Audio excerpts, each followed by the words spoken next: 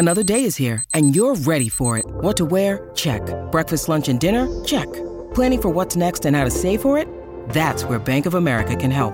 For your financial to-dos, Bank of America has experts ready to help get you closer to your goals. Get started at one of our local financial centers or 24/7 in our mobile banking app. Find a location near you at bankofamerica.com/talktous. What would you like the power to do? Mobile banking requires downloading the app and is only available for select devices. Message and data rates may apply. Bank of America N.A., member FDIC. When you need mealtime inspiration, it's worth shopping Kroger, where you'll find over 30,000 mouth-watering choices that excite your inner foodie. And no matter what tasty choice you make, you'll enjoy our everyday low prices, plus extra ways to save, like digital coupons worth over $600 each week. You can also save up to $1 off per gallon at the pump with fuel points. More savings and more inspiring flavors make shopping Kroger worth it every time. Kroger, fresh for everyone. Fuel restrictions apply.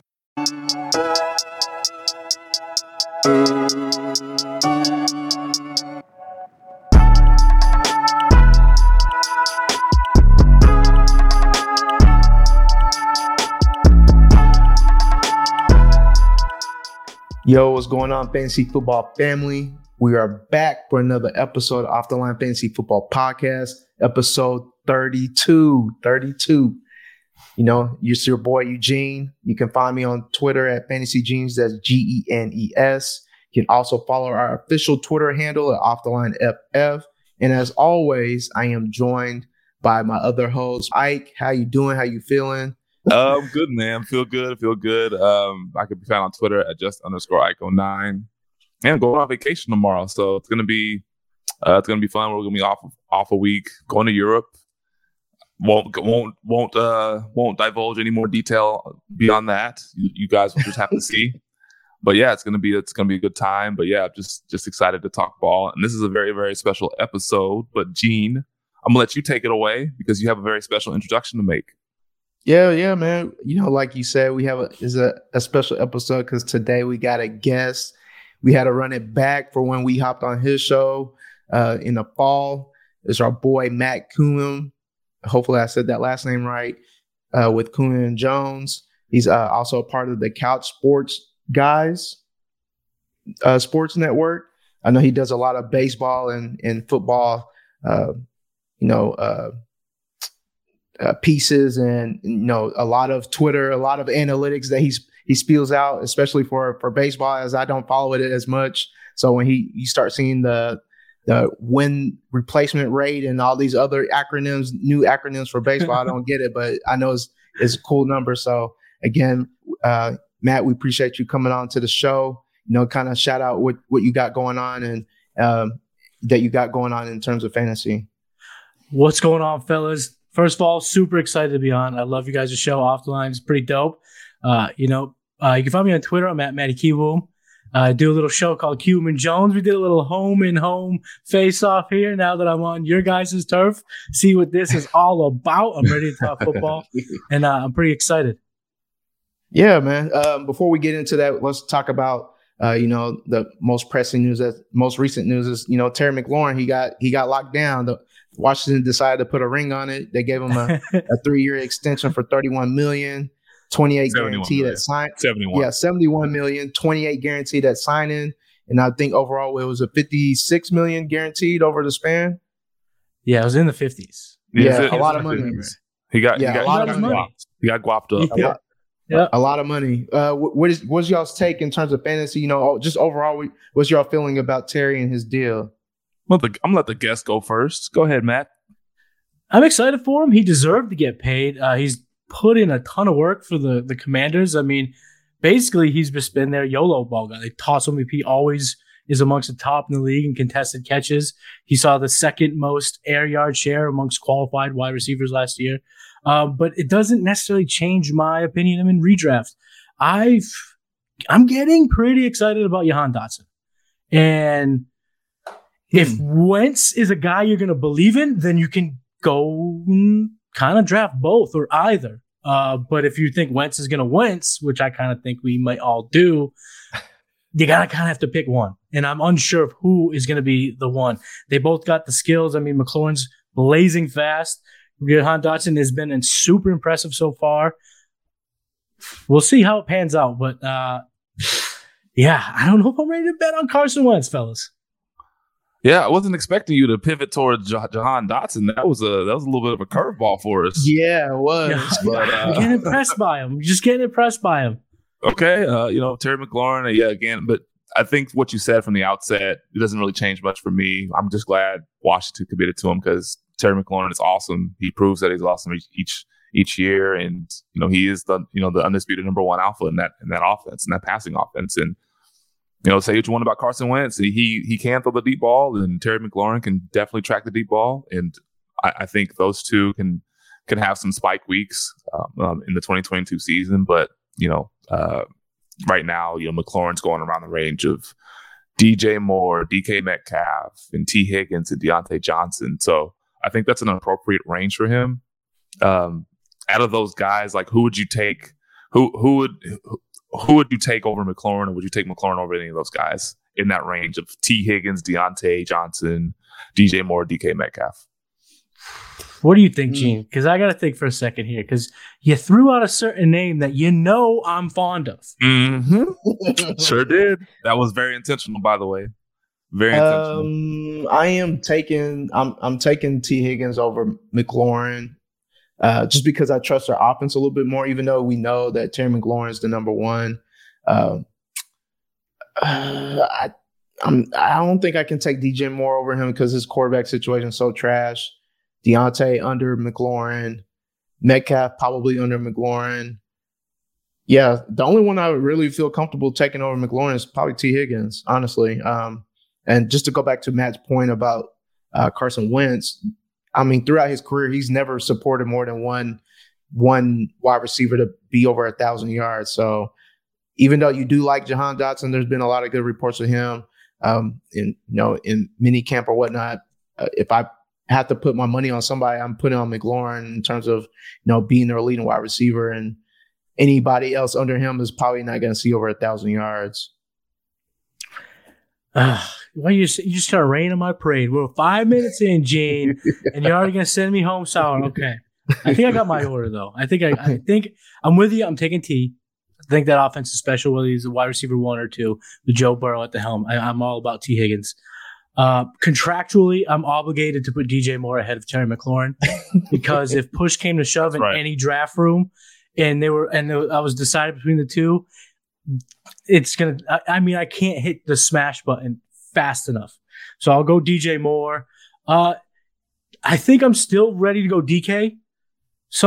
My gut is telling me that DK has a good season in him this year if he can stay healthy. I love Johnson as a player, but I'm not going to put Johnson ahead of McLaurin because, one, McLaurin got paid, so they're comfortable with him on the roster, whereas, Johnson is kind of playing for some money this offseason. And his quarterback situation, would I rather be locked into Wentz or have a QB battle between Trubisky and Pickett? For fantasy, for my wide receiver, I think smelly. I may. Real smelly. Yeah, it's tough. So I think I would take McLaurin for sure over Johnson. Did I get all the guys? Yeah. You got them all. Yeah. We obviously agree on DJ Moore. I would take DJ Moore over McLaurin for obvious reasons because he's just fucking awesome. He's so bad. T. Higgins, I don't know, because he's not the alpha in the offense, but the offense is better, right? The offense is better. Joe Burrow's better. It's just a better overall passing environment, and hopefully that Cincinnati this upcoming season can just dial up more pass attempts, because the early part of the season I think they were they had the training wheels on just a little bit. They weren't passing the ball as much. They were more run heavy in neutral situations. But towards the end of the season and into the playoffs, it became more pass heavy. So let's hope that trend can continue at least. And then, maybe I can look to, maybe potentially take T. Higgins over to Terry McLaurin.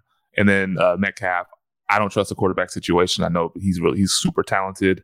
He's also playing for money. He doesn't have he doesn't have a contract extension yet. And there may be some speculation that he could get traded or he could hold out or whatever the case is. I don't know, but I just don't trust Seattle right now. Don't trust anything that has to do with Pete Carroll or any of that offensive philosophy from team establishment. So I think King established it. I would take McLaurin over Metcalf.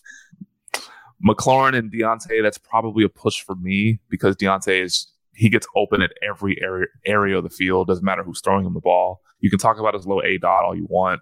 You can talk about his quarterback issues, but the reason why he gets a lot of targets is because he's always open. So I like him from that standpoint, and I think Terry McLaurin and him, I think it'll just eventually just wash. So I would probably just take McLaurin over Metcalf. Okay, that's fair. All right, but let's get to the meat of the show. While we're here to talk about AFC East teams and their outlooks for the this coming new season. We brought Matt on because he's a Patriots fan, so it just made sense to bring him on. And when we get to the Patriots, we'll see how much of a homer he really is. So, to our first team that we're going to discuss is the Miami Dolphins. Per PFF, they had their offensive rating at 27th last year, which led them to making moves this past offseason. Well, just a couple months ago. First off, they hired Mike McDaniel, the now head coach of the Dolphins, who was the OC at San Francisco, but he didn't call plays there. So, but McDaniel did come out and already said that he was going to be calling plays. So we'll see how that works out for them. They also traded a buttload for Tyreek Hill, to get that offense unlocked. 5 draft picks. Yeah, a lot. They also picked up Chase Edmonds on a 2-year deal, Sony Michel on a 1-year deal, I think Mostert on a 1-year deal, and they also re-signed their fullback for a 2-year deal. So, you sign all these running backs and fullbacks. It sounds like they're bringing San Francisco philosophy to the shores of Miami. So that should be interesting. Which should be interesting because on top of that, they also signed Cedric Wilson to a 3-year, $22 million deal. So. I still don't understand that signing or that fit for him, but we'll see. We'll see what happens. We'll see. Yeah. And then on top of that, they also traded away Devontae Parker to Maddie's favorite team, the Patriots. So, which leads us to our first question: was can Tua support Waddle and Tyreek? I said Tua. Can Tua support Waddle and Tyreek to be top 12 wide receivers because that's where in their range in terms of where they're being drafted. And then how they finished last year, they were both top 12 wide receivers this past season. So, Matt, go ahead. Go ahead and get the guests to start it off. What do you think? I don't believe so. I really don't. For a couple reasons. First of all, Miami invested in running backs. Their head coach has been successful with the run game. He was he was part of the run game that was 4th in rush DVOA last year. And before he was the offensive coordinator, he was the running game coordinator, which is just his bread and butter. And between the fact that the 2 wide receivers are very good and they will probably kind of eat at each other's production, the backs, Gesicki, and that Cedric Wilson signing you mentioned, you wrap all that together, and I just don't see how both of them can crack that top 12. I think you'll see them both kind of be in the wide receiver 2 range, or one will ascend to 1, but one falls to the low end wide receiver 2, because I just don't know if the offense in year 1 is going to operate at such a high pace. Yeah, I tend to agree. It's just really hard for a quarterback to support 2 top 12 wide receivers, unless you have Jamar Chase and T. Higgins on your team. Then maybe it's possible. But their offseason moves, they signal intent. They sign all these running backs. Hell, they re-signed a fullback, right? And if you go back to his time, McDaniel's time in San Francisco, they definitely deployed the fullback a lot more than any other team in the league for the run game. So they're going to be running a lot of potentially run a lot of 21 personnel, which they're going to have a fullback on the field, but they're going to have just 2 wide receivers on the field. So Tyreek Hill and Jalen Waddle will be on the field. And they may benefit in spots, especially when it comes to play action, and they could have with some RPO action as well. But outside of that, I don't know if there's going to be enough pass volume to support these guys unless they're just super efficient with their receptions. With anytime they catch the ball, they take it to the house. That's the only way that I can see Tua supporting 2 top 12 wide receivers. But Yeah, that's just kind of how I'm looking at it right now, because everything that they've done this offseason, outside of trade 5 picks for Tyreek Hill, signals that they're going to be committing to the run. Yeah, I tend to agree with both of y'all. I don't know, it's just odd process for you to spend that type of draft capital and money on a wide receiver. You spent a top 8 pick on a wide receiver last year, and then you bring in a coach who came from a run system, and he brings in like every 5'8", 190-pound back that you can think of, and he brings them all to South Beach, and then you resign your fullback to, like, it wasn't little money. This is big money for a fullback on top of that. I feel like he's getting paid the most money out of all those backs, isn't he? Yeah. That's the other thing. Like, he's getting paid a lot of money, so it's I don't know, it's a weird process. And then it's the first year, new offense, new head coach. Like, I just can't see this offense just being off the ground, just being very super efficient. I just feel like they're going to try to establish it a little bit. So, but we'll see. We'll see what happens. Maybe Tua will, turn our heads a little bit and surprise us, which leads us into, the key fantasy players for the Dolphins. First person is Tua. He's going right now, QB 17, which is 117th overall, which was around the back of the 10th round. Last year he finished as QB 21 in scoring. Last year this offense was 23rd in pace, 27th in pass attempts, 27th in pass yards, 30th in air yards, 23rd in yards per attempt, 31st in air yards per attempt. So just judging off of last year and then what we just predict from what Mike McDaniel might do this year, just sounds like they're going to be kind of slow. I can't imagine them, challenging a lot of teams with the deep ball, even though they got the speed to do it. It'd just be interesting to see how they do things. But one good thing about McDaniel and this potential philosophy is that Tua was number 1 in deep ball completion last year, and he was 4th in play action completion. The Shanahan system, play action is like a staple. Like you're going to see some play action. So this is one good thing that Tua's good at, that we're projecting that they're going to be bringing into this offense that should lead to some good outcomes. So what do y'all think about Tua and his outcome for this potential season? It's like you were about to say. I think it's pretty accurate. I think he's more accurate than a lot of people are giving him credit for. And I think this particular offense could help him out immensely. Number one, having Tyreek Hill and Jalen Waddle, two guys that can get a lot of yak, two guys that are just, they can take the top off of defense. I know Jalen Waddle wasn't used that way last year, but those of us that with eyes can see that he is a speed demon and he can get down the field in a blur. Right. And obviously Tyreek Hill is one of the best deep threats that we've ever seen in this league. So if they use a lot of concepts similar to like the RPO and similar to how he played in Alabama, where he was, kind of taking some, play action deep shots, and we've seen Tua be accurate with the deep ball, I think Tua can have a lot of success in this offense. But again, it goes back to my other point. Hopefully, we can see more pass, we can see more pass volume, even though a lot of the moves signal that they're going to be running the ball a lot more. But that's my only thing. It's just more pass volume and more opportunities for Tua to throw down the field. Because when he's able to throw the ball down the field, he does pretty well. So, yeah, I don't have too much to piggyback on. I would say it's probably not a popular comparison, but I think it's a fair one. Was Jimmy G in 2021? He was 16 points a game. That's 15th most on a points per game basis. And it's because when you have guys like Deebo Samuel housing 70-yard screens, it's going to boost your fantasy points. Well, Tua's got that in his range of outcomes too, because he has two super dangerous wide receivers amongst everything else we talked about. So I think, a top 15 is possible, but I think it's time to temper your expectations because of everything we've said about the head coach and the quarterback. Yeah. I agree with what both of y'all are saying. Just overall, in terms of redraft purposes, he'll be a bye week fill-in.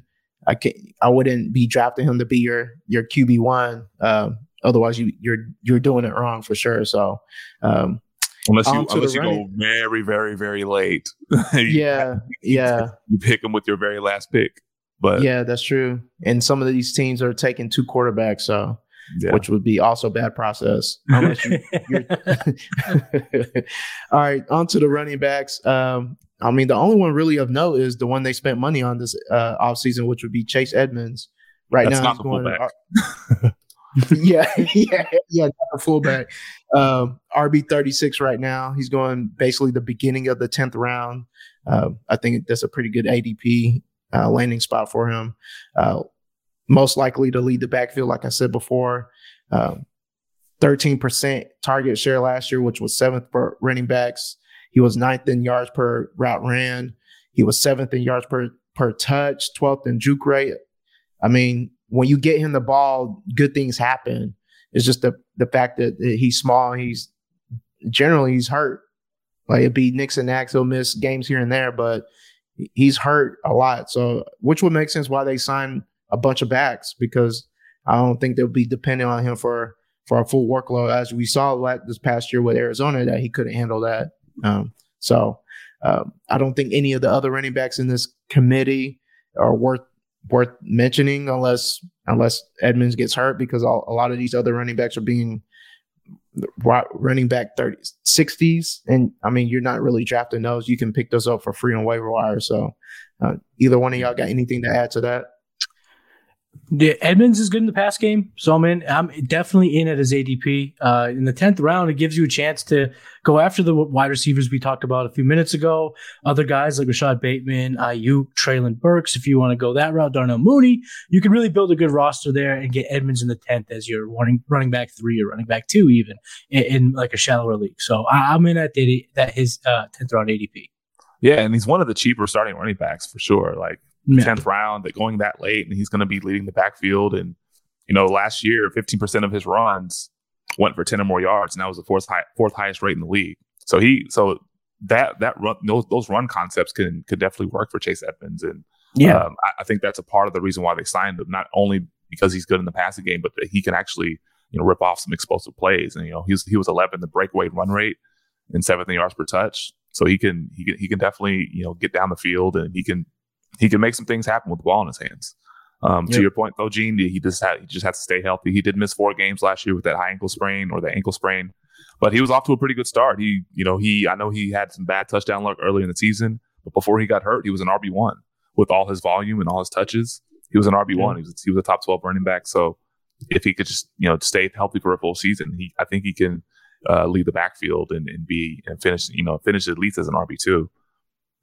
Yep. Quick question then, just a side note for this backfield. Who do you think is going to be the goal line back? Because last year when we saw Edmonds, he never was he wasn't the goal line back. It was always Connor that took those touchdowns from him. So who do you think in this backfield would be the goal line back?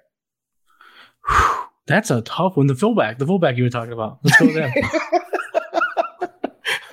I mean, Kyle Juszczyk's brother, whoever it is.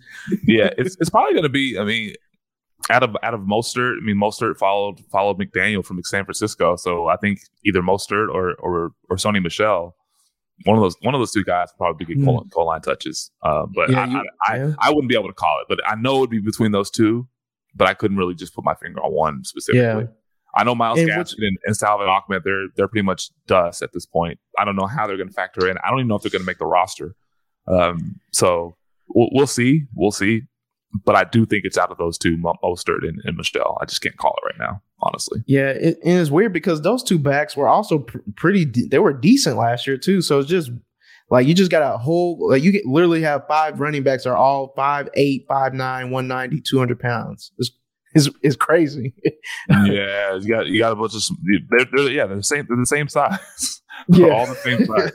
Myles Gaskin 5'9", 205. Chase Edmonds 5'9", 215. Yeah, it's the Spider-Man meme where everybody's pointing at each other. Yeah. No, they're building a race car down in Miami, but let's see if that the engine is worth anything in Tua. But you did say Myles Gaskin was decent last year. The numbers say otherwise. Yards per touch, he was 52nd. Juke rate, 50th. Evaded tackles, 43rd. Yards created per touch, 45th. Yards created, 36th. He was not very good last year. And I think there was this one game in 2021 where he just had, I think he had -1 point or something like that. And he played a lot of snaps and he just didn't score any points. Like I have to go back. I think I boosted that because the reason why I keep thinking he was good is because that one game where he played the Buccaneers. Oh yeah, he was like he only had all like receptions. Yeah, yeah, he only had like I think he had like maybe 15 total touches, but he was killing them in the receiving the ball from the backfield. So, but yeah, you're right. Yeah, he was terrible overall. Yeah. So, all right, on to the pass catchers. There's 3 pass catchers I think that'll be key for this team. First one, Tyreek Hill, we've already talked about. It goes without saying, the most dangerous weapon in the NFL, in my opinion. Yep. Once you get the ball in his hands, ADP is wide receiver 6, 19th overall, so basically mid of the second round. Last year, he was 6th in fantasy points per game. He was 3rd in air yards, 7th in targets, 6th in target rate, 6th in red zone targets, 9th in deep targets, 3rd in receptions, 6th in receiving yards. I mean, he was a monster with Mahomes. Is definitely going to be in question how he operates in this offense for sure. I think the ADP is fair for him. We're expecting him to, at least get the workload that we saw Waddle get last year. Because we saw Waddle, he was top 10 in targets. Yeah, right at 10. So we're assuming that I can assume that Tyreek is going to probably see 140, 150 targets easily, just based on the money that they paid him and the work that he's done so far in the league. So, anybody got anything to add to that? They better pepper him with targets. The way he was bad-mouthing Mahomes after he left Kansas City, man. If he's feeling slighted, I think you're going to hear how displeased he can get. It was pretty confusing to me how he just – honestly, I think he was just trying to curry favor with his new team by saying, Tua is more accurate than Mahomes. I don't even think he believed that. I think he was just currying favor. But speaking of, making a quick point about wide receivers who get traded, they usually enjoy. At least recent success or recent history suggest that wide receivers that just get traded to a new team have some success immediately. Brandon Marshall got traded to the Jets. He had like 1,500 yards and double-digit touchdowns. Mm-hmm. Hopkins to the Cardinals. He had about 1,400 yards. Diggs 2 years ago, 1,500 yards. And then Brandon Cooks, like almost every time he gets traded, he has 1,000 yards. 1,000 yards. 1,000 yards here, 1,000 yards there. So I think a lot of it's Tyreek Hill's turn, right? It's Tyreek Hill's turn. I know that the offensive environment is not as favorable as it was in Kansas City. The pass volume is probably not going to be as much, but Tyreek Hill, he's still been his underlying metrics still show that he's elite. His yards per route run is still relatively high. He can still get down the field. I know his ADOT was a little bit lower this past year, but that's because he was being used closer to the line of scrimmage and giving him more yak opportunities. And I think his yak was a lot higher, ranked in the top 10 of the league.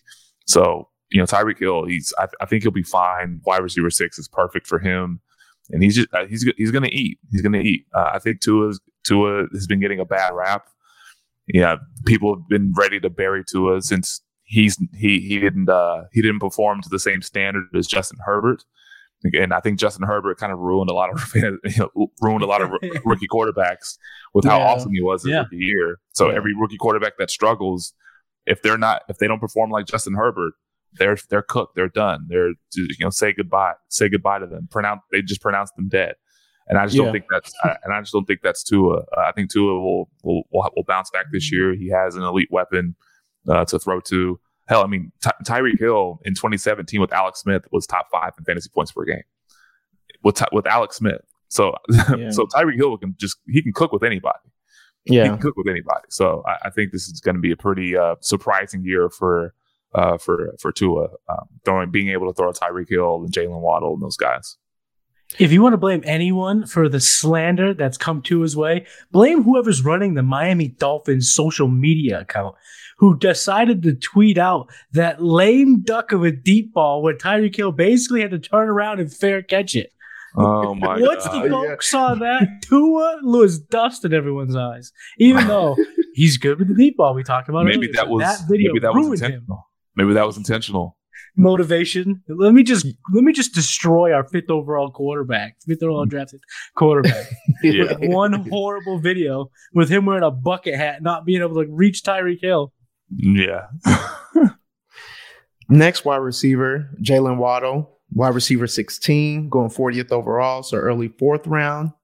He was 15th in fantasy points per game. He had 104 receptions, which was 7th in the league last year, which was also broke the rookie record for the most receptions ever for a rookie. He was 10th in targets, 10th in YAC, 4th in routes wins, 6th in win rate versus man, and then he was 15th in the league in slot snaps, which was at almost 44%. We'll see how they use him this year. They'll probably move him all over the place, just like Tyreek, I would imagine, because I know Tyreek, he was in the slot a lot too this past year with how Kansas City was getting covered. So it's going to be crazy watching those two speedy, small wide receivers, kill any type of coverage. So do anybody have anything to add to that? I know right now, seeing where he's going around the range of like who we mentioned earlier, McLaurin, DJ Moore, Deontay Johnson, T. Higgins, DK Metcalf in this range. Do you think he's gonna kind of rise as we get closer and closer to the season, or you think he's gonna kind of drop behind some of these guys? I think the hope though with this offense is that the target share is condensed down to two, maybe three people, three players: Tyreek Hill, Jalen Waddle, and potentially Mike Gesicki, who seemingly underperforms every year. But we'll get to him in a second. That's the hope, and like I said, Tyreek Hill is obviously going to be the alpha there, and Jalen Waddle is awesome in his own right, but he's probably going to be playing second fiddle to Tyreek Hill, and taking him over some of the guys that you just mentioned. I don't know. I don't know if it'll be the best thing, but I do like Jalen Waddle. I'll have some Jalen Waddle this year in some leagues for sure, but I don't know. I do see his ADP climbing though. His ADP may climb for sure, especially when we get closer to the season. We'll see him in pads. We'll see him in preseason. All he has to do is catch a slant, take it 80 yards to the house, and they're going to just say, oh well, he's going to be 1B, so Tyreek Hill's 1A, and then they're going to draft him as a top 12 wide receiver and draft Tyreek Hill in the top 5, like they were anticipating. So that's all it takes. So that's one thing that I'm looking forward to is preseason, when somebody just rips off a big play. You'll just see somebody's ADP just skyrocket by like 3 or 4 or 5, 10 spots. That's one of the things that I'm looking forward to most. But yeah, his ADP will definitely climb. But right now, I wouldn't take him over a lot of those guys that he's going in the same range as. Yep. If the hype train gets behind Tua in any capacity, you will see his ADP go up for sure. He's kind of a weird fantasy guy for me in that in redraft, I'm completely going to avoid, just because I just don't know how it's going to turn out. And we're not talking about, discounts here. We're talking about premium draft capital to draft Jalen Waddle. But in Dynasty, I'm not panic selling. I'm not getting rid of him, because there is a possibility that the 5th overall draft selection, that is Tua Tagovailoa, takes enough of a step to just get out of the way of Jalen Waddle and Tyreek Hill, because this offense can be very electric. So in Dynasty, I'm cool with Waddle, but in redrafts, I'm just going to avoid, because his range of outcomes is just too wide for me. Yeah, I understand that. He's the number 2 in a new offense, and we just named off basically number 1s. In some other offenses, they're going after him. So I definitely understand. I probably would have Waddle behind all those guys, honestly. So Mike Gesicki, tight end 12. He's going 106, which is the end of the 9th round. Ike is shaking his head. He finished 14th in fantasy points last year with right under 10 points per game. He was 4th in targets, third in air yards, 5th in receptions, 8th in receiving yards, 3rd in unrealized yards, and he was also first in slot snaps. We know Mike Gesicki is one of these supreme athletes at his position. I think he tested 95th overall in every speed workout metric when he drafted. I think Player Profile had him. His comparable was Vernon Davis, and we know Vernon Davis was a monster when he came out. So we've always had a lot of expectations for Mike Gesicki. It just never ever pans out. We always get that two games in a row where he just balls out and then it just dies off. So just overall, tight end 12, I'm cool with it. He's in the range of all these tight ends that really don't separate themselves after like the top like 6 or 7. They're all in the same range. It's just a matter of who's going to score the most touchdowns, honestly. So basically, anybody got any other thoughts? George Kittle was always really, really good in the offenses that Mike McDaniel was a part of. So I guess that's encouraging. But come draft season, especially in redraft, I don't see myself having a whole lot of shares of Gesicki, because after Gesicki's drafted, Dallas Goedert, Cole Kmet, even Albert O, Noah Fant, I'm willing to wait a little bit longer if that's the case. And if I want to kind of attack the position around or so before Gesicki, is Dalton Schultz, TJ Hawkinson. So I'm never in that Gesicki sweet spot. I'm either pushing a little bit and getting the Dallas tight end, or I'm waiting longer and getting, the ultimate dart throws. Because like you said, if they're all TD dependent, might as well just use the least amounts of draft capital. Yep.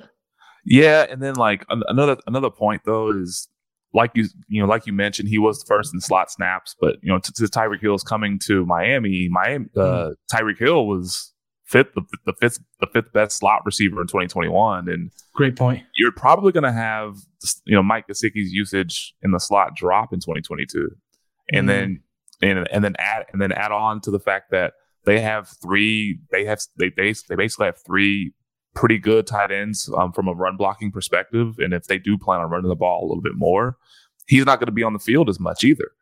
Yeah. So there's a lot of things going against Mike Gesicki that a lot of people aren't really paying too much attention to. And so I don't know. I don't really see the upside with him, but he's just a phenomenal athlete. And you tend to bet on talent, but hell, even when he's out there, he doesn't even look like the smoothest running guy or the fastest guy, even though he has all these elite workout metrics. You're just watching him play, he just looks kind of slow out there. I don't know what it is. Maybe my eyes are deceiving me, or if it's, I don't know. He just does not look like the the smoothest guy out there. But nonetheless, there's some red flags with him. He's currently going as the tight end 12. And I can't get behind that. There's a lot of other guys that I would rather have than Mike Gesicki, like a Irv Smith or maybe even a David Njoku or someone along those lines. It goes way later also. Yeah. Yep. I agree with that. I mean, if he scores a bunch of touchdowns, he's 2021 Dawson Knox. If he doesn't score a lot of touchdowns, he's 2021 Mike Gesicki. Yep. All right, Ike, who are we going to talk about next? So the next team we're going to talk about is the New York Jets, the New York Football Jets. And, Pro Football Focus ranked their offense as 26th. But just going, it's pretty yucky, I know. But going into a couple of their offseason moves, they did lose slot receiver Jamison Crowder to division rival Buffalo. And we'll touch on him in a second. They signed CJ Uzomah and Tyler Conklin tight ends. We don't give a shit. They're not fantasy relevant.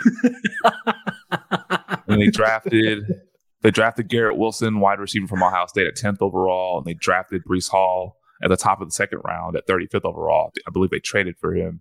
And they also drafted Jeremy Ruckert, the Ohio State tight end, I believe in the third round or fourth round. Ooh, I think that was the fourth round. Fourth round. Well, yeah, they used a middle round pick on another tight end. So, but it kind of leads us into some of their biggest questions, or their biggest question is, what are we going to expect out of this offense, and to a larger extent, Zach Wilson in year 2? Gene, you want to go first on this one? This is a big one. Ooh, I want to believe in Zach Wilson, man. I really do. The babyface killer. But I don't know. This offense was really tough to watch. It was tough to watch him play football last year. He just looked lost. The offensive line was terrible.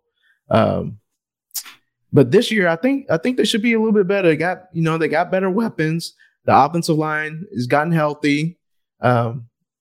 So I think they have I believe they have the weapons, to at least be better than 26. Than from this previous year. They got a bell cow back potentially in Breece Hall. They can deploy Michael Carter in third down situations, so he can, he's really good at catching the ball and, beating people in space when you give him the opportunity. We saw Elijah Moore do really good things in the time that he had opportunities. Mm-hmm. He really woke up when he had White throwing him the ball. It wasn't even when Zach Wilson was throwing him the ball. So we even get Corey Davis back for whatever that's worth, just to have another option out there. We saw him. He did good things with Titans his last year before he got paid by the Jets. He went to the Jets and pretty much did nothing because he was always hurt. And then Garrett Wilson. We saw Garrett Wilson. We've seen Garrett Wilson do damage in college, and, having other weapons out there with him should, give him opportunity to, make an impact for this football team. So I think this offense should be a little bit better than it was last year, in my opinion. Much like the Miami Dolphins, I love the weapons. I'm super unsure about the quarterback. And just like the Miami Dolphins, the quarterback he's accurate. We'll dive in a little bit more of Zach Wilson here in a minute. But in terms of this offense, I love what they're doing. They're bolstering their offensive line. They're getting a does everything running back. They're giving him more weapons he can even dream of. If this was Madden and you could develop Zach Wilson under your own image, you would love the offense. He would absolutely cook with everything. But other than that, I gotta wait. I gotta wait and see on how Zach Wilson does in year 2. Yeah, and then plus they're not going to be playing. Hopefully, they're not going to be playing from behind as much as they did last year. They trailed by 4 or more points on 60% of their snaps, and they only led by 4+ points on 10% of their plays. So, not good, not good at all. And I know Zach Wilson can improve upon some of his metrics. According to Pro Football Focus, he was 38th in passing grade, 42nd in QB rating, 39th in yards per attempt, 31st in turnover worthy play rate. So at least 31st in all those major quarterback metrics.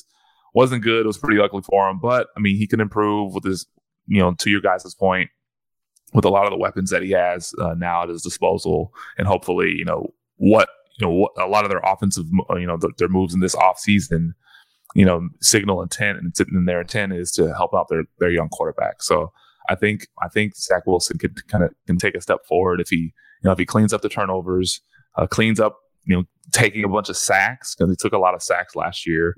10% sack rating accounted for 22% of their total sacks, which is 8 percentage points above the NFL average. So if he cleans up some of those things, I think he can take a step forward in year 2. And just kind of continuing on with Zach Wilson, he's currently being drafted as a quarterback 22. So that's the 15th round, pick 169, 170. We're obviously not prioritizing him in drafts. If he pops in the first couple of weeks, then he can be a waiver wire pickup, and you can feel pretty good about his weapons. Getting him,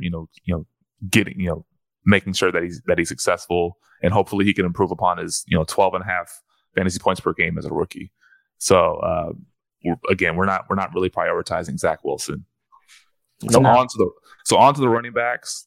This is going to be an interesting topic. Breece Hall obviously was drafted in the 2nd round, 35th overall. Currently going as the RB19, and that's towards the end of the 4th round, pick 48. He has a crazy athletic profile. I think he's in the 95th percentile on most of his metrics, which is ridiculous. I think out of all the landing spots, I think this is one of the better landing spots for him.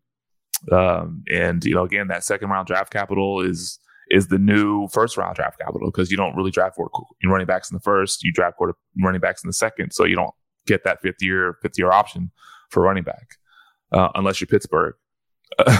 So, but again, to your, to an earlier point that I made, the coaching staff, they've basically telegraphed everything that they're going to do this offseason, by getting Breece Hall, and now they're going to have, a healthy offensive line. They're getting Mekhi Becton back. I think he only played like 1 or 2 games last year. They used a premium pick on Vera Tucker from USC last year. And so, he's getting buzz. Breece Hall is getting buzz right now as being the lead back in early camp reports. And so, what do you guys think about Breece Hall and his prospects for 2022?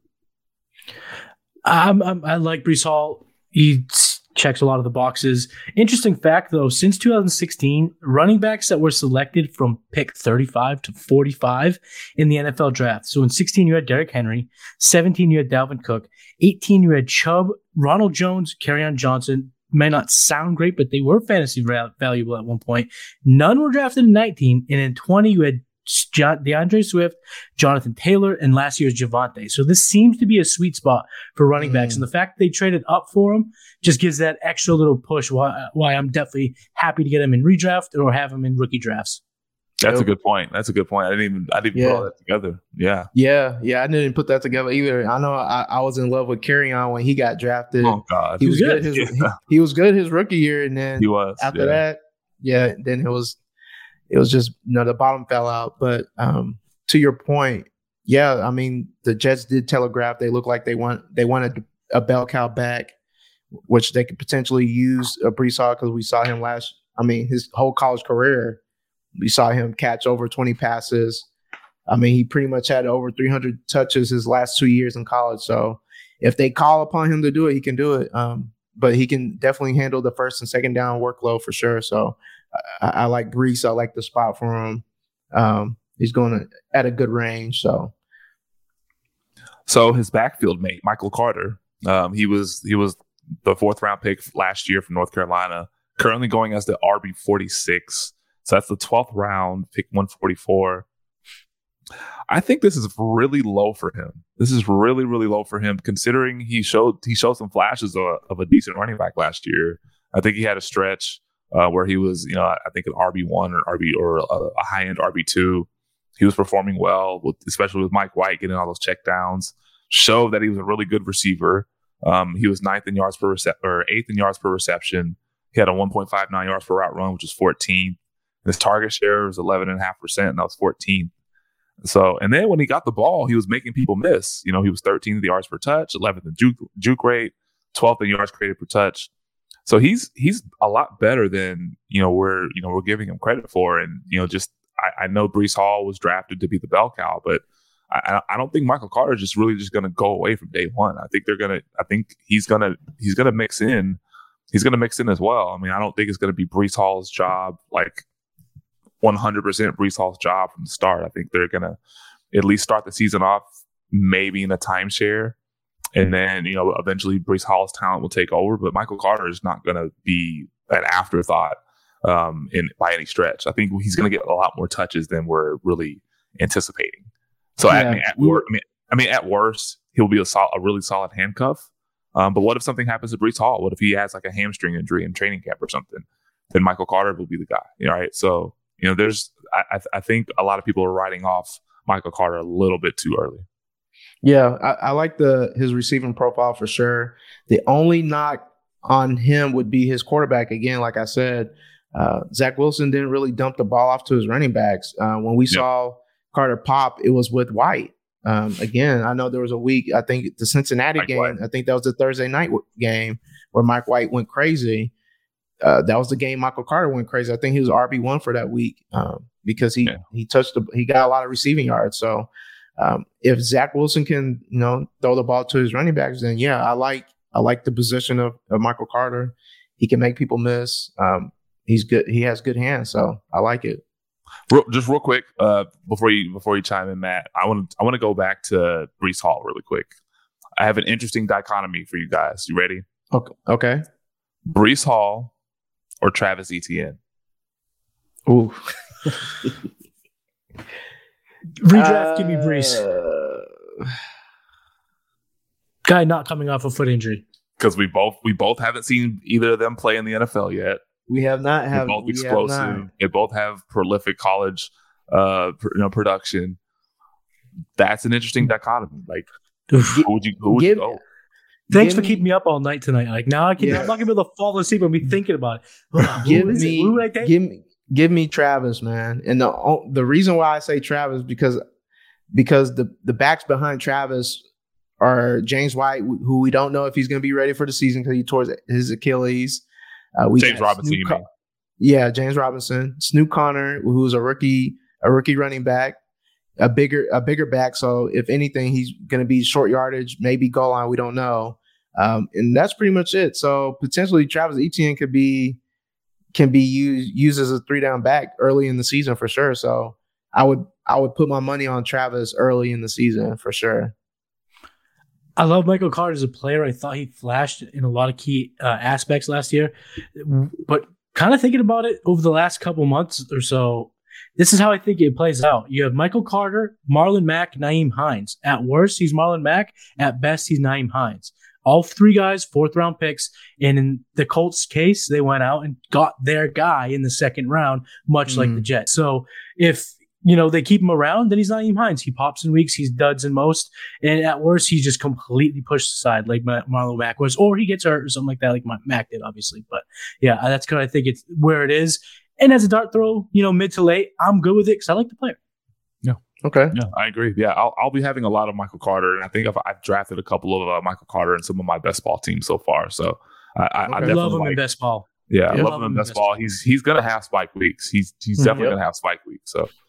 All right, so on to the receivers, the main event of the evening. We're going to talk about Elijah Moore. Currently going off the board is the wide receiver 32, which is criminal. That's the middle of the 6th round, pick 67. This guy is awesome. He was a prolific producer at Ole Miss. I think the 8 games that he played at Ole Miss, he had over almost 1,200 yards and averaged over 10.5 catches a game. Like he was just a stud. And then, week 7 through 13 in his rookie year, he was the wide receiver 3 overall, around 18 fantasy points per game. And he was catching passes from the likes of Josh Johnson and Mike White and Joe Flacco. Joe Flacco made an appearance on the show of the 2021 Jets. And then obviously Zach Wilson, while only playing around 60% of the snaps. He wasn't even playing a full complement of snaps. They were still giving snaps to something called a Keelan Cole and Denzel Mims. I remember we were texting each other being pissed about why he wasn't on the field.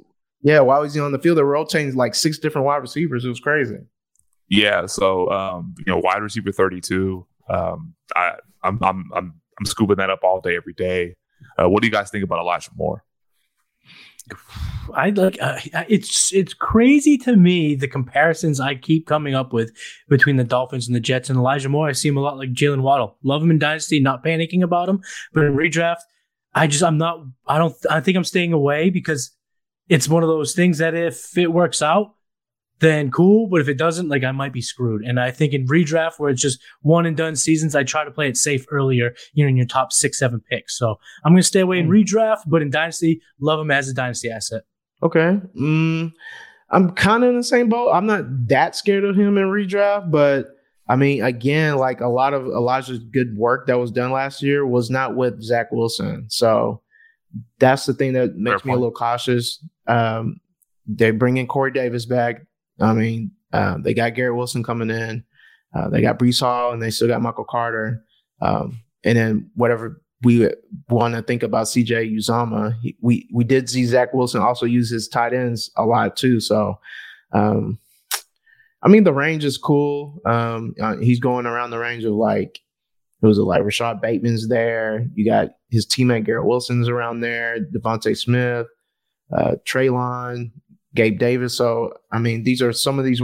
I think he's in that type of range. So, it's cool. I don't think personally I'll be drafting him in the 6th round. I'll probably wait till 7th or 8th if he was still there. But he's a good wide receiver. Just the situation is kind of a wait and see type of thing, like you said about the Dolphins too. So, yeah. All right. So next is Garrett Wilson. We talked about him earlier, the 10th overall pick in the draft. Currently going off the board as the wide receiver 50. So that's towards the end of the 9th round. So, you know, there's a little bit of a value there if you believe in Garrett Wilson. You know, on average, you know, got, you know, wide receivers that have gone in the top 10, you know, over the last, I think since 2014, they've gone on to finish at least as the wide receiver 29. So a wide receiver 3, a high end wide receiver 3, low end, almost, you know, creeping into wide receiver 2 territory. So, you know, Garrett Wilson does have opportunity, but the question is like where is he going to play? Is he going to play on the outside? Is he going to play in the slot? I personally think that him and Corey Davis will be playing on the outside and Elijah Moore will be in the slot. That's what the speculation is, and that's where Elijah Moore thrived. That's where he thrived in his career at Ole Miss, and that's where I think he should be best deployed. Even though he did dominate on the outside, most of the damage that he did last year was on the outside.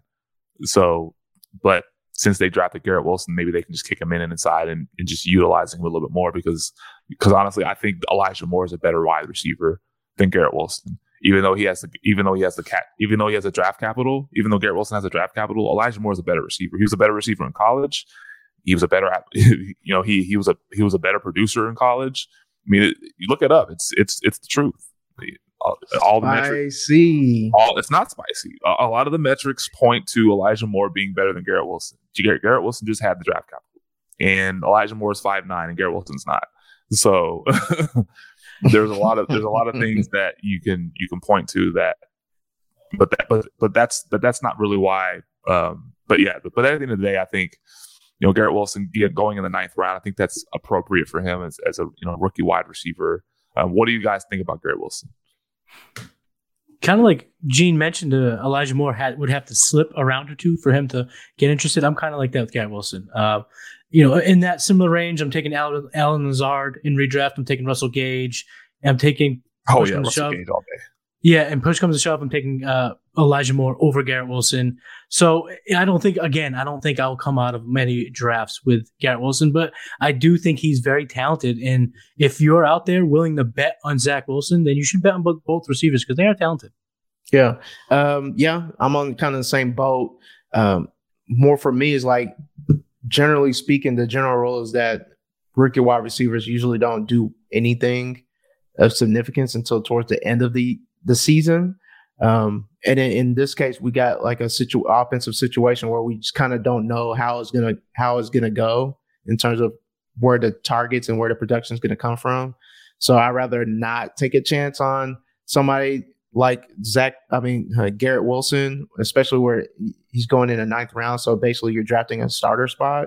I don't want to spend down on a rookie wide receiver where it's kind of ambiguous in terms of how the production's where the production is going to come from. So if anything, I would wait, or probably I won't have any of them unless I pick them up from waivers or something. So, yeah.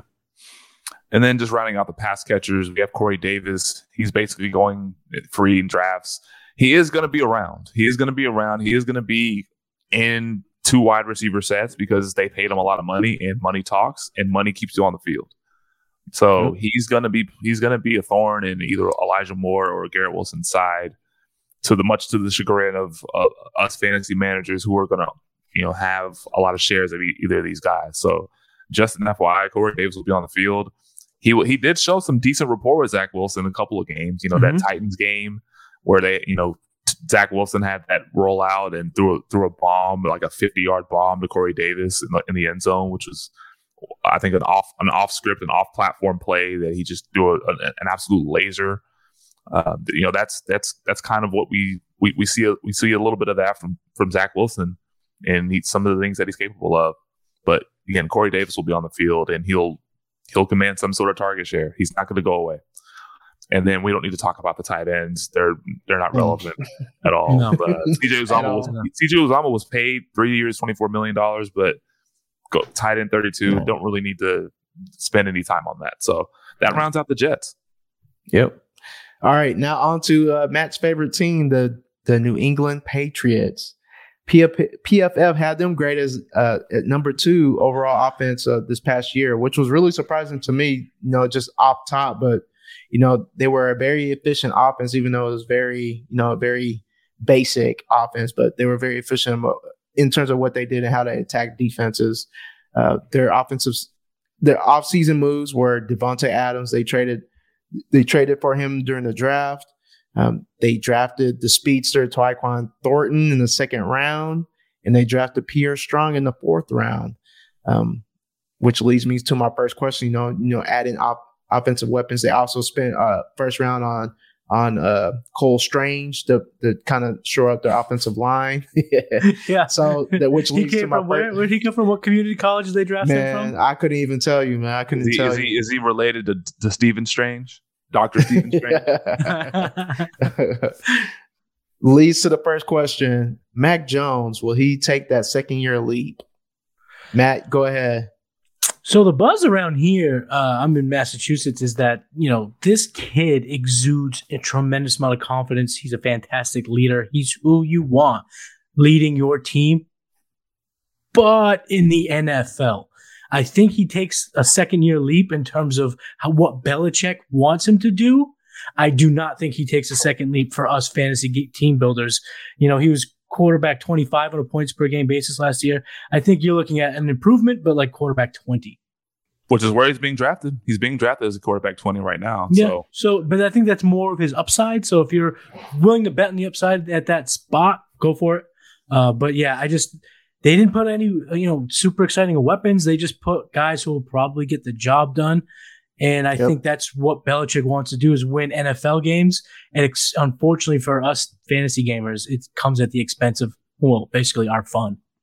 Yep. Yeah, and plus, this team was 28th in pass play rate last year, so they weren't really passing the ball that much as it was. They have 17 running backs. 17, and maybe 18. They might have signed their 18 by my count. 18 by my count. But I mean, Mac Jones, when he was asked to throw the ball, I mean, he ranked, according to PFF, he ranked 13th of 32 from a clean pocket. When he was under pressure, he ranked 5th out of 32 quarterbacks. Uncatchable passes, he was 4th out of 32. So basically, that the vast majority of the time, his passes were catchable. But one of the biggest knocks on Mac Jones is that he didn't really run the ball that much, and that actually limits his upside and limits his ceiling.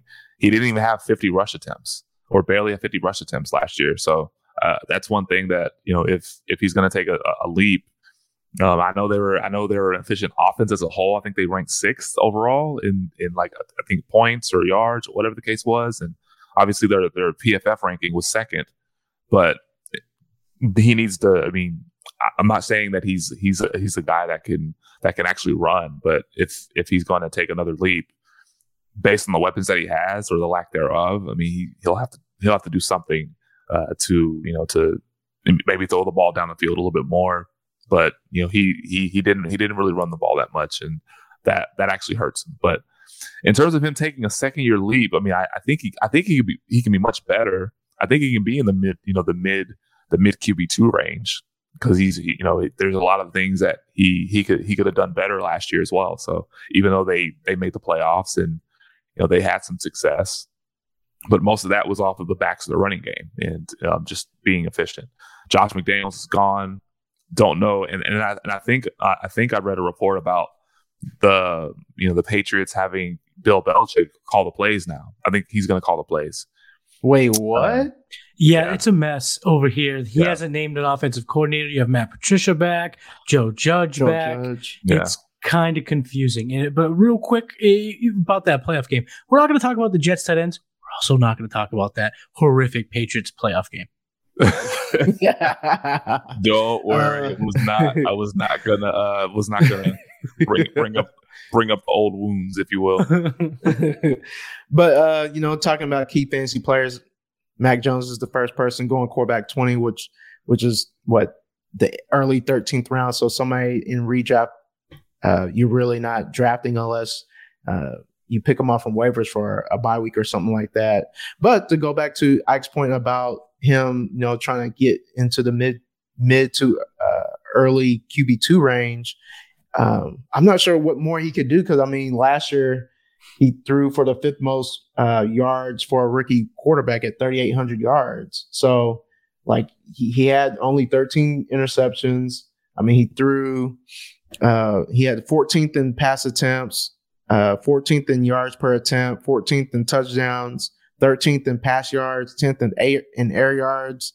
He was first in man coverage, throw rate, 7th in completion percentage versus man, first in completion percentage versus zone. So, I mean, he was very efficient in terms of throwing the ball. Like, I'm not sure what more you can ask him to do. Like, I mean, unless the next step would be for him to, from 38 go to like 45, 100 passing yards, and go to from 22 passing touchdowns to like 30. That could get him into the range where to that beginning, that top of the quarterback twos. But again, like Matt said, when you came and figure out if you want Joe Judge or Matt Patricia to call plays, who are neither are offensive play coordinators at all, and then now you're just juggling that if Bill's going to call the plays himself. Like, I mean, I don't know, man. It's just it's a weird situation.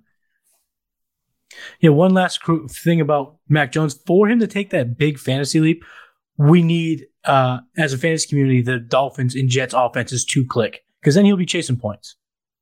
Oh, that's true. But if they stink and Belichick can just play, hashtag establish it, he will. That's very true. All right, the running backs. We got Damian Harris, RB26. He's going mid-6th round. He was 18th in fantasy points per game last year, 12th in red zone touches, 5th in total touchdowns, 10th in rush yards, 8th in breakaway run, 16th in baited tackles.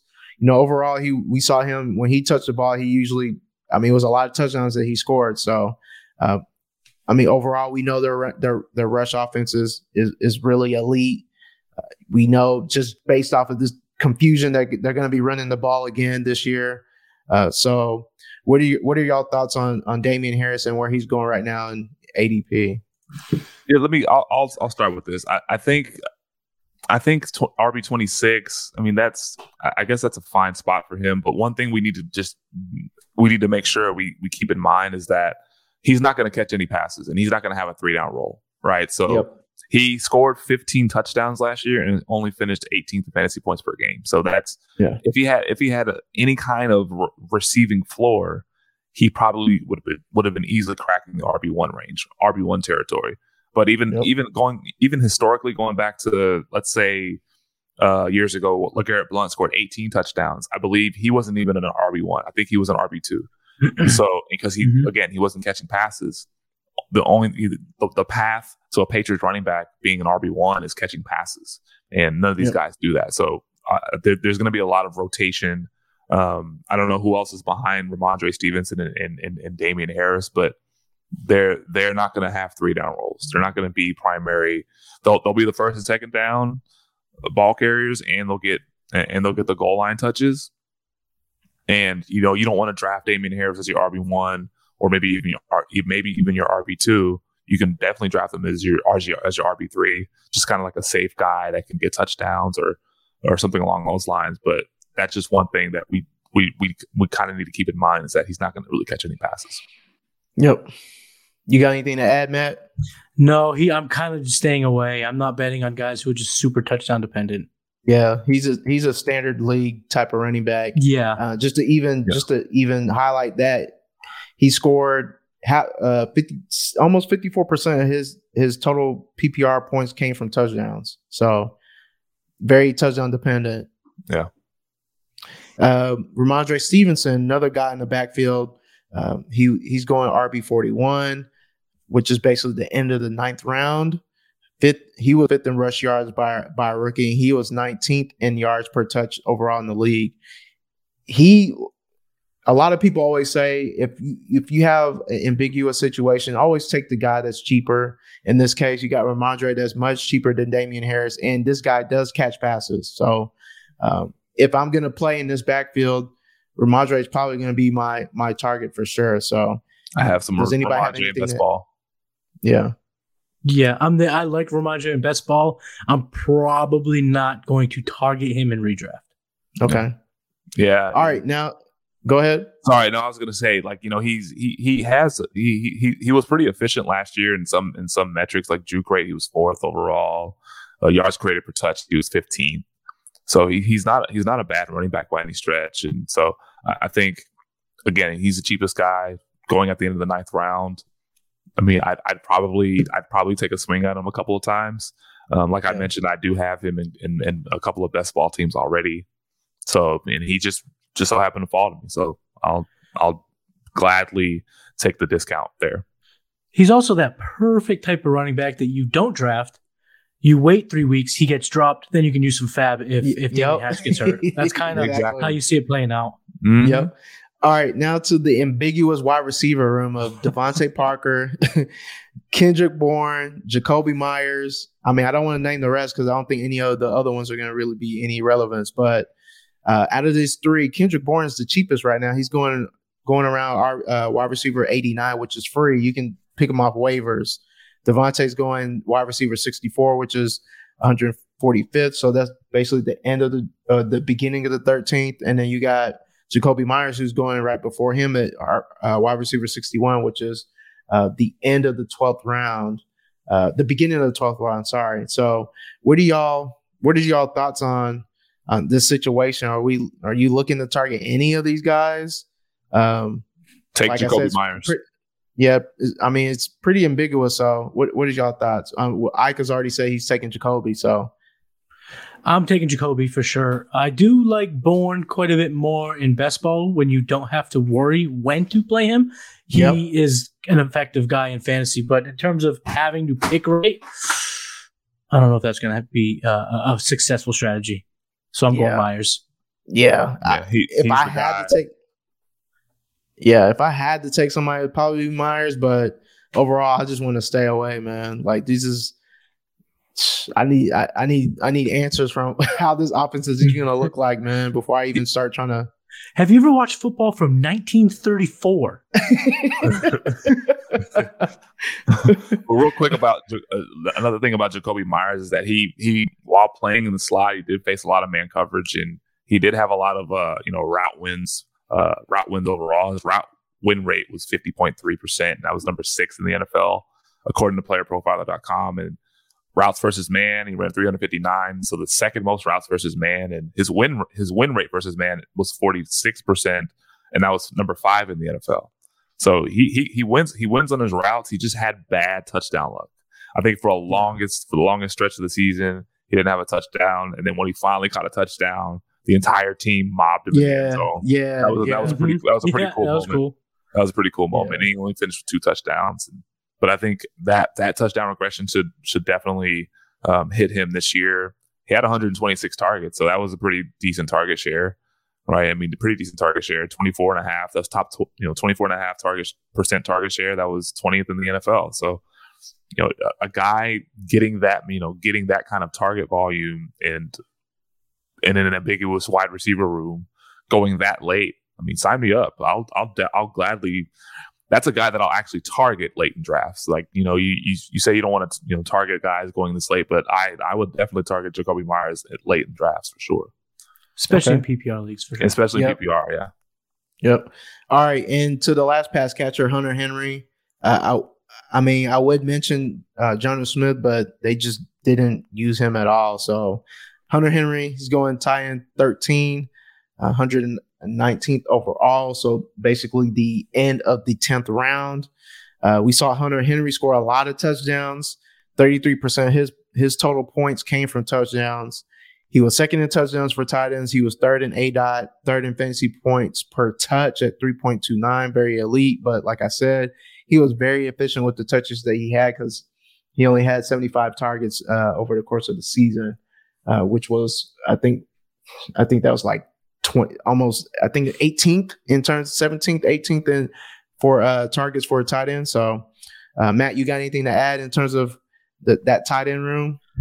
Not super excited about many Patriots this year in fantasy, to be honest. And at that range, like I'm taking shots on a guy like Cole Kmet who could be around there. Give me Albert O, Noah Fant, David Njoku, Gerald Everett, Evan Ingram. I would take all those guys later and not have to be so concerned with just one statistic every Sunday, and that's touchdowns. Yeah. All right, Ike. Who's the last thing we talking about? The last, but certainly not least, we are going to talk about the reigning AFC East champions, the Buffalo Bills. I'm going to go ahead and get out of here, guys. I'm just kidding.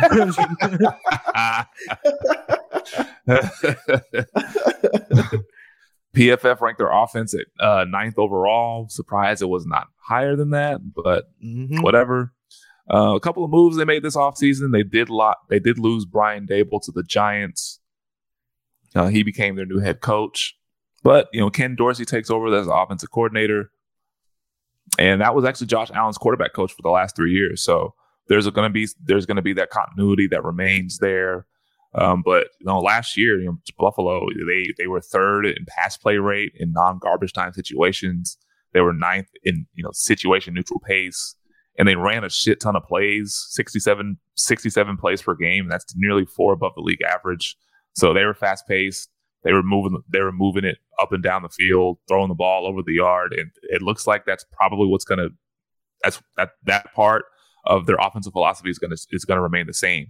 I mean, their pass rate was above the league average in most game situations, whether they were leading by 4, leading by 7, trailing, whatever the case was. They are going to continue to pass the ball. And a couple of other moves they made. They drafted James Cook in round 2. They signed Duke Johnson, the U's all-time leading rusher, Matt. Oh my gosh. This guy doesn't die, man. He doesn't die. He does not. And die. that was another one of your guys that you wouldn't let die either, Ike. No, not me. I was not all about Duke Johnson. I think that was Matt, and I just kind of co-signed. Fellas, love Duke Johnson over here. Yeah, it was mostly Matt, not me. But and then also they signed, as I mentioned earlier, when I spoke about the Jets, they did sign Jamison Crowder to be their slot receiver. He's going to replace the recently released Cole Beasley, who's still currently a free agent. And also they signed tight end O.J. Howard to a 1-year deal from Tampa Bay. So some of the biggest questions that we want to talk about as it pertains to the Bills, the most polarizing player this offseason in a lot of fantasy communities, or in the fantasy community in general, was about Gabriel Davis. He is one of the, this player drives a lot of conversation, whether he's good, whether he's bad, whatever the case is. So what do we think about Gabriel Davis? Is he overrated? Is he underrated? Is he rated just right? Like, based on where he's being drafted, like what do we make of Gabriel Davis, and what can we expect out of him in this year? I think this is going to be year 3 for him. I think he's slightly overrated. There are just other guys I'm a little bit more confident in his draft range. Of course, it's great being tethered to Josh Allen, but there was one thing that the organization made clear this offseason. It's just, let's get him all of the weapons. O.J. Howard, super athletic. They went and got 2 running backs. Jamison Crowder, although he's 57 years old, he's going to warrant some sort of targets. And with all that, and then you have one of the best wide receivers on planet Earth, Stephon Diggs. Dawson Knox was effective last year. I just think that it's a little too cloudy. Yeah, he had a great game against the Chiefs in the playoffs, but I think he's a little overrated. Yeah, I have to tend to agree here. Even though I like Gabriel Davis, I think people are highlighting the 4 touchdown game versus the Chiefs as like, oh yeah, he's ready to go. But I mean, they brought a slot specialist in Crowder. They drafted Shakir, wherever people want to think about that. They re-signed McKenzie. They bring in James Cook. They bring in O.J. Howard, wherever that's worth too. So I think they brought on a lot of help for Josh Allen. I mean, yeah, Gabriel Davis is probably going to be the number 2, but I'm not sure if he's going to return wide receiver 25 value or 26 value. I'm not sure if he's going to be a top 24 wide receiver. Well, I mean, I have to wait and see for that, honestly. So I think he's being just a slightly overrated right now. Yeah, the hype train is there for Gabriel Davis for sure. But he is stepping in to the biggest opportunity he's ever had. In previous situations, he's had to play behind Emmanuel Sanders. He's had to play behind Cole Beasley. So he wasn't on the field as much as he probably should have been. But, you could ask the question like, well, why couldn't he beat out a 35-year-old Emmanuel Sanders? Why couldn't he beat out an unathletic slot receiver like Cole Beasley? But I think a lot of it had to do with like his youth and how he maybe he may have not have picked up the offense, or there could have been a couple of things that could have not gone his way. But when he's on the field and when he was given opportunity, he produced. He produced, especially down the stretch in 2021. He was being picked up in many waiver wires, and he was cooking. Right, he was cooking. He scored multiple touchdowns a few times here and there, and but one question I want to ask.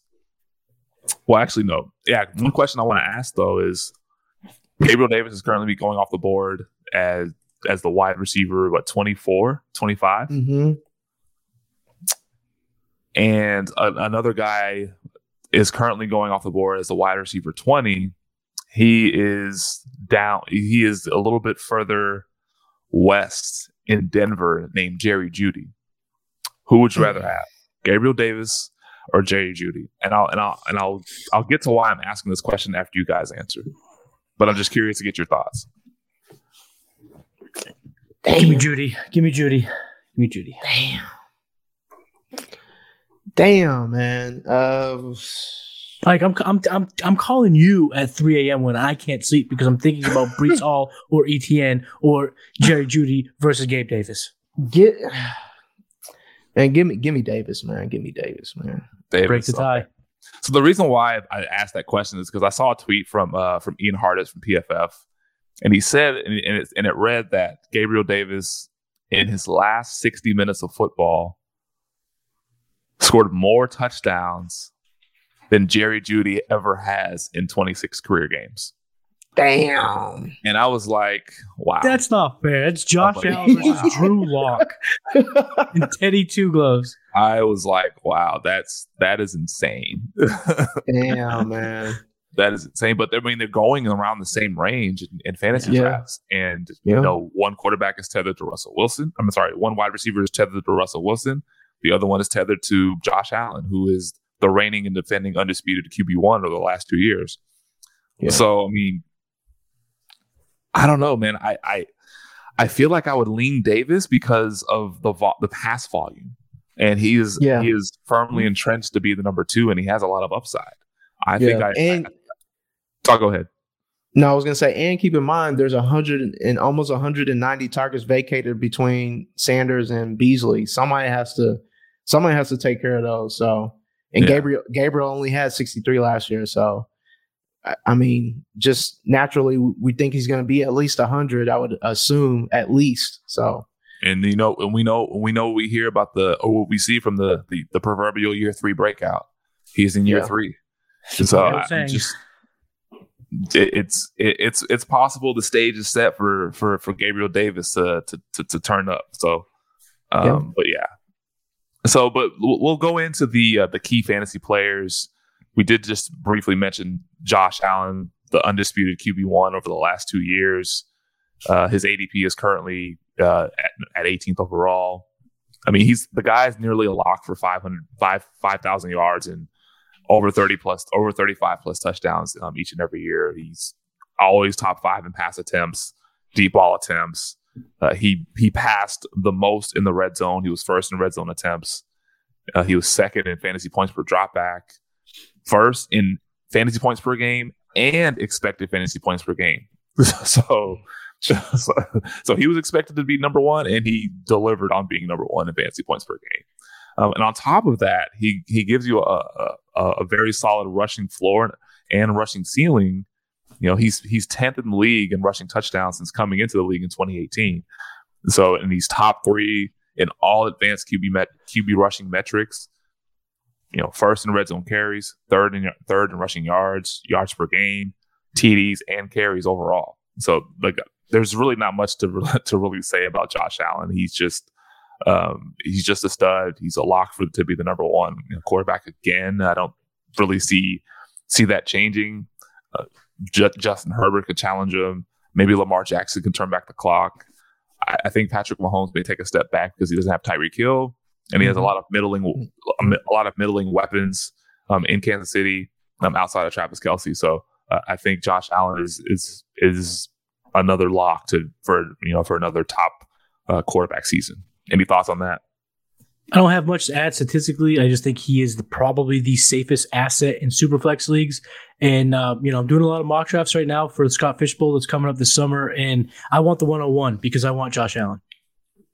Yeah, man. Like you said, he is the number one. I don't blame anybody for taking him at 18th overall in your redrafts.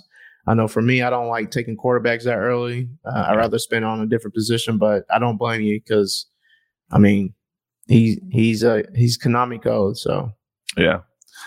Next, going to the running back room, we'll start with Devin Singletary. The running back room is Devin Singletary and James Cook basically, and they're both going a spot away, a one spot away from each other. RB34, RB35. Devin Singletary, he had a pretty solid stretch over the last 5 weeks of 2021. He was the RB14, RB7, RB10, RB5, RB3 over the last 5 weeks. But he still only finished as the RB31 because he didn't really offer too much in the passing game. And, that's one thing that Buffalo really tipped their hand this offseason as to what they wanted to upgrade and what they wanted to improve. They flirted with J.D. McKissic because they wanted to sign a pass catching back. And they ended up drafting James Cook in the second round because guess what? He's a passing down back. He is a pretty damn good receiving back. I think according to Pro Football Focus, coming out of since 2020, he had an 87.2 receiving grade, and that was best, the best amongst all running backs since 2020. So James Cook is relatively solid, but Devin Singletary as a receiver, he only had an 8% target share, which was 31st, 5.7 yards per reception, which is 30th, less than a yard per route run, which is 31st, so 0.8. His targets per route run over the last 3 years, 13, 15, and 14%. That's below the NFL average according to PFF. So, but in general, the Bills running backs typically don't get a ton of targets. But hey, they tipped their hand as to what they wanted to do. They wanted to add a pass catching back, and that's what they did. So, what are your thoughts on this backfield and what to expect out of them? I think for me in redraft, if I went running back early, so I have some studs, then I'm more prone to get Singletary because I want a safer kind of backup type guy. If I went 0 RB or late RB, then I'm going for Cook for the upside because receiving game, that's electric, and the draft capital is for sure appealing for a team like the Buffalo Bills. Yep, I definitely agree with your take there. It's just kind of. It's kind of disappointing because I know Devin Singletary, I had high hopes for him.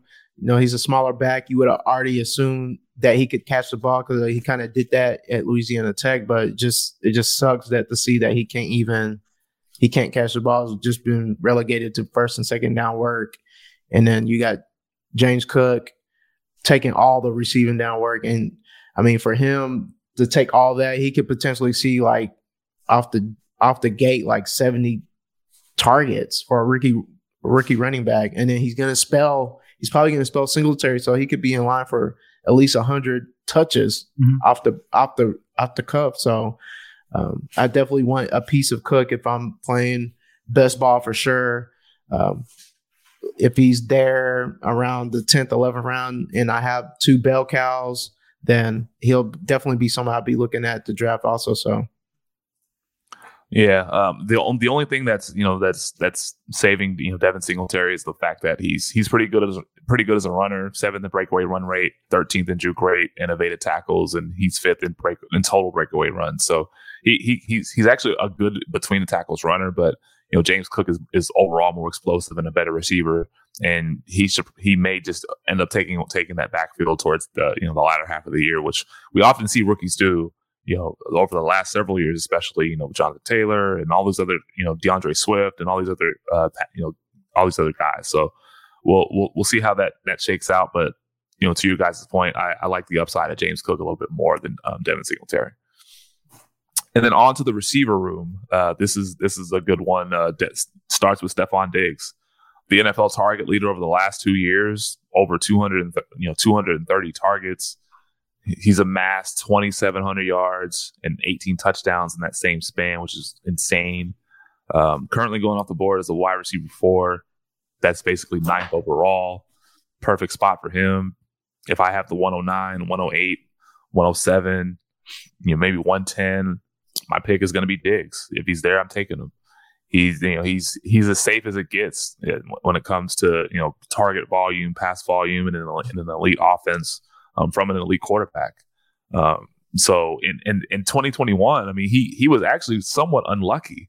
He was second in unrealized air yards because if you remember early in the season, he was struggling, even though he had all the metrics, all the target share, but him and Josh Allen weren't connecting early on, and then they just started clicking towards the end of the season. He still finished with over 100 catches, over 1,200 yards, and double-digit touchdowns, and so or 9 touchdowns. So it's just amazing to see, and he was 47th in target quality rating. So just better quality targets next year or this year, coupled with just the insane volume that he's going to continue to see. It's just going to be another elite wide receiver 1 year from Stephon Diggs. He's a stud. Love Diggs. Very, very good football player. I want him in all different formats. Apparently, the only thing I don't want him to do is date my sister. Apparently, did you guys see that video? Yeah. Apparently, you don't want him dating your sister. No, what but I do want him being my wide receiver 1. They asked everyone in the Minnesota Vikings locker room, who would you want to see your sister with the least? And everyone's like, oh man, Stephon Diggs. It's Diggs. Oh my goodness! All around the day. And then they said it to him, and he said it with the biggest smile on his face. He's like, me? Why? Like, oh, okay. What did I do? Diggs got it like that, I guess. Yeah, he's like, man, I'm a nice guy. Why wouldn't you want me to date your sister? Yeah. They're all like, what? Diggs? No. Yeah. All right. So next, we obviously talked about Gabriel Davis already. Just wide receiver 24, going at the 508 round pick 50. But I think that's I think that's a decent spot for him. For me, I know that the hype train is it can lean a little overrated, but I would take him over some guys, especially like for instance Jerry Jeudy. Like I mentioned, I definitely take him over him. And so yeah, but Gabriel Davis, he's in a good spot. Jamison Crowder going wide receiver 63, so that's the end of the 11th round. He has more upside than we're being led to believe. Again, he's the slot receiver in a pass-happy offense, and I think he'll be better than Cole Beasley was in that role. Cole Beasley got some targets. He got quite a few targets in that role. So I think there's going to be some pass volume to go around, and Jamison Crowder could stand to benefit. What do you guys think about him? I like Jamison Crowder. I've always liked him. I think he's a really good slot receiver. He's just always hurt. That's just flat out what it is. He's always hurt. But if he given the opportunity, I mean, we saw what Beasley did when he was in the slot, and Crowder can definitely do that. So I like the range for Jamison. I like the potential that he can do in this offense. I'll be looking to draft him for sure. Yeah, he's definitely a good late dart throw for sure. He's professional. He's PPR leagues. He should see a little bit of volume, but I'm not super excited if I come out of any draft and I'm relying on him. But, throwing him in the back of my roster, I'm in. Yep. And then finally, to the tight end room, Dawson Knox. I believe he's currently going off the board as a tight end 9 or tight end 10. I think that's appropriate for him, right? Tight end 9. Yeah, tight end 9. So, towards the back half of the 9th round. Finished last year with 9 touchdowns. Had 71 targets, a career high 71 targets. He was pretty efficient with when he touched the rock. He was number 5 in deep targets, number 4 in red zone targets. So Josh Allen, the most pass happy quarterback in the red zone, was targeting Dawson Knox pretty frequently, and he was getting a lot of those easy touchdowns. He was number 8 in routes run, had a snap share of 86%, so that's number 4 in the NFL. So he was on the field all the time, which is what you like to see from a tight end, just to be on the field. But in terms of him having a almost damn near 20% touchdown rate, I think that's going to regress a little bit. Yeah, it's got it, right? That's gonna regress a little bit. But I've always liked Dawson Knox, a tight end. But again, like we talked about, waiting for tight ends is usually a good strategy. I don't foresee myself having that many shares of Dawson Knox this summer because of where he's being drafted, and there's other guys that I would rather have in that range. And so But what do you guys' thoughts on Dawson? Yeah, for me, he's about the same as Hunter Henry. He was really touchdown dependent when it comes down to it for his fantasy points. I mean, he only had 49 receptions for 587 yards. That's kind of low for somebody that's being drafted in top 10 tight ends. I need a lot more than just that, honestly. But again, he's in that range where after like your top 6 or 7, like all these tight ends are the same. It's just really like who's going to score you the most touchdowns. So if you're waiting for one of these tight ends, then Dawson Knox is somebody you want to look at because, I mean, Josh Allen looked at him a lot when they got around that red zone area. So I don't see myself getting a lot of Dawson Knox in redraft. I got to be honest. In the range where he's going, give me Zach Ertz, give me David Njoku. And then if I want to wait, I'm good with Cole Kmet, Alberto. So it just, again, would I pick him up off waivers if he kind of flutters in the first half of the season and he kind of gets thrown out there in a good matchup? Sure. But I think in the range he's getting drafted, probably won't come out of many drafts with Dawson Knox. Yeah, he's like in this new tight end dead zone area where there's like literally there's like 10 of them. They're all like the same. Yeah, just all the same. Like, yep. Who's playing the best matchup? Who has basically that's all you kind of depending on all of these guys except for a guy like Cole Kmet. He does flash, but you guys talk about him in another episode. Yeah. Cole Kmet is the number 2 in his offense, so I like his chances more than a lot of these other tight ends. So, but yeah, that's the AFC East. We appreciate Matt again coming on, blessing the airwaves, and running it back. We had to get you on since you had us on first. It was only right that we get you on. Maybe next time we'll get Jones to join us to make it a 2-on-2 type of thing, especially during the season when we already got shit popping off. So that'd be it. We would love it. Yeah, absolutely. Yeah. Again, Matt, go ahead and tell the people where they can find you, what you got going on in the fantasy space. So you can find me on Twitter at Matty Kiwoom. The show we talked about, Kiwoom and Jones at Kiwoom and Jones. We're going to be getting going very, very shortly for season 2. We're very excited. We're excited to have you guys on sometime during the season, and you can find us on TikTok at Kiwoom and Jones. Okay. Yeah. Definitely get us on there. I know Jones is busy with baseball betting, so he's a betting man. That guy. He's very knowledgeable, but he's a betting man. He definitely is. But again, we appreciate you coming on and talking AFC East fantasy players for this coming season. Ike, you got anything for us before we get up out of here? No, this is a dope episode. Once again, Matt, appreciate you jumping on with us. Please follow us on Twitter at OffTheLineFF. Follow Gene at Fantasy Genes. Follow me at just_Ico9. And anywhere you find your podcast, like, subscribe, rate, review, share with your friends, share with everybody that you love. But yeah, we appreciate the love, appreciate the support. Yeah, appreciate y'all. All right, until next time, we won't be back next week, but the week after we'll be back.